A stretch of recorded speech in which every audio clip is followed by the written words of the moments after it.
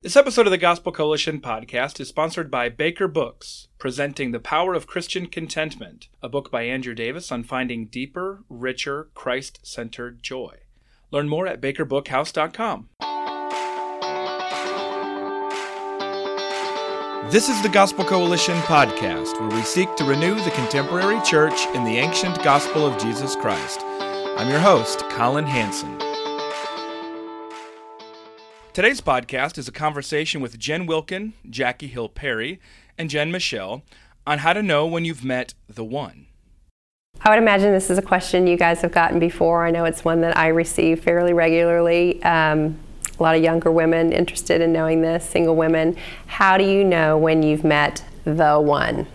For me personally, when I met my husband, we were friends for maybe 3 or 4 years. And so when we became friends, that was never my thought. I didn't think that we would end up how we did. But I remember when my heart started to shift towards him, where I started to have an affection for him, I knew something was different because I was willing to follow him. We had gifts that were very similar. He pushed me not pushed, that sounds terrible, but he stretched me in a way that was welcomed. Yes. And I felt willing to trust him with my heart. And I didn't feel that for anybody. And so that was one of the ways I saw, like, man, I think maybe, I don't know, he might be my husband. Yeah. I have a lot of unmarried women in my church congregation, and so this question comes up a lot. And I always laugh that they have these really kind of crazy ideas of like, okay, like I'm a firstborn, so I could never marry somebody who's a middle child because like that's never going to work. I'm like, what book did you read that in? You know, You know, I kind of feel like, you know, whether or not you think he's the one, like he becomes the one after you say yes to him. Yeah. He becomes the one. That's the person you promised yourself to, and of course you want to make like the wisest decision possible. So you should be in community with people. You know, you should be. Do other people say this seems really good for you? Yeah. You know, or are you the kind of relationship where you sort of isolate yourself from your community, and all of a sudden you're just, you know, this pair that, you know, you've lost connection with your friends? What do your friends say about this? About this guy? Like, does he have really good guy friends? And for me, when I, similar to you, Jackie, when I met Ryan at Wheaton College, the thing that was really different is that it wasn't that I just liked him or was attracted to him, I actually admired him. Mm. He was the first man I really admired, where I said, I have so much to learn from him. Yeah.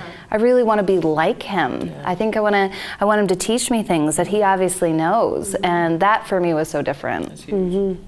I had, with Jeff, we were friends for a solid year before we ever went out, and I had a huge distrust of romance anyway, and so I know the Lord knew that was what I needed.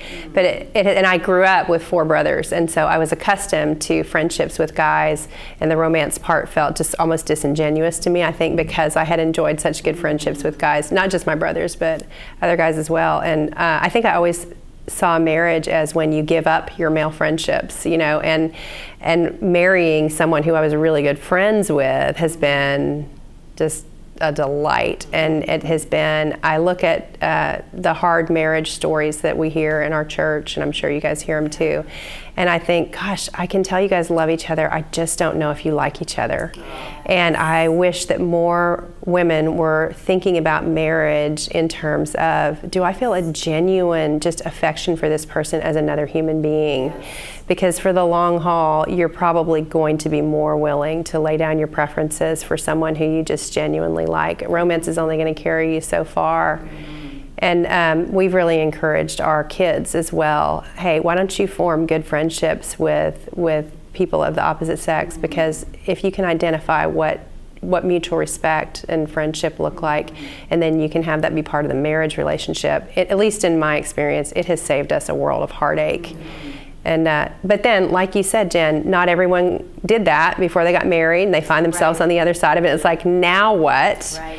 And you're exactly right. It's, well, now how do I show preferential love to this person, even though there are going to be difficulties? Mm-hmm. And you have to look for the things that you can celebrate about them, and for the ways that they make you better, and focus on those things and nurture those things. And also there's no reason that on the far side of a marriage that wasn't founded on friendship that you can't look for ways to develop that around shared interests and all of that. I mean, I think it's a constant growth after you get married. You know, it's not as just you're constantly investing in the relationship and the friendship and in various other kinds of ways of intimacy that you experience in a marriage. Like it's not just that, you know, you marry and it's all perfect and it just stays, you know, it's not static, right? You're constantly changing.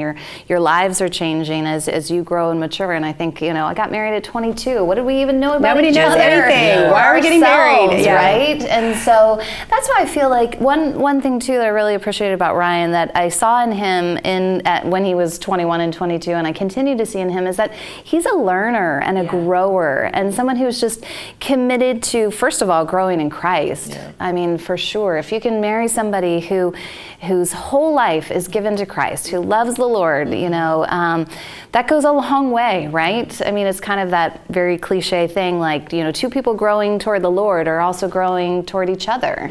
And so if you can marry somebody who's committed to growing in Christ and just growing as a person. Because you're going to be with them forever. Yeah. God willing. That's right. Yeah. God willing. Exactly. Yeah.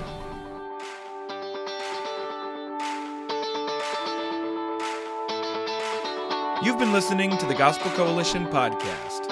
For more gospel-centered resources, visit thegospelcoalition.org. Support for this podcast comes from listeners like you. Learn more and join us at tgc.org/donate.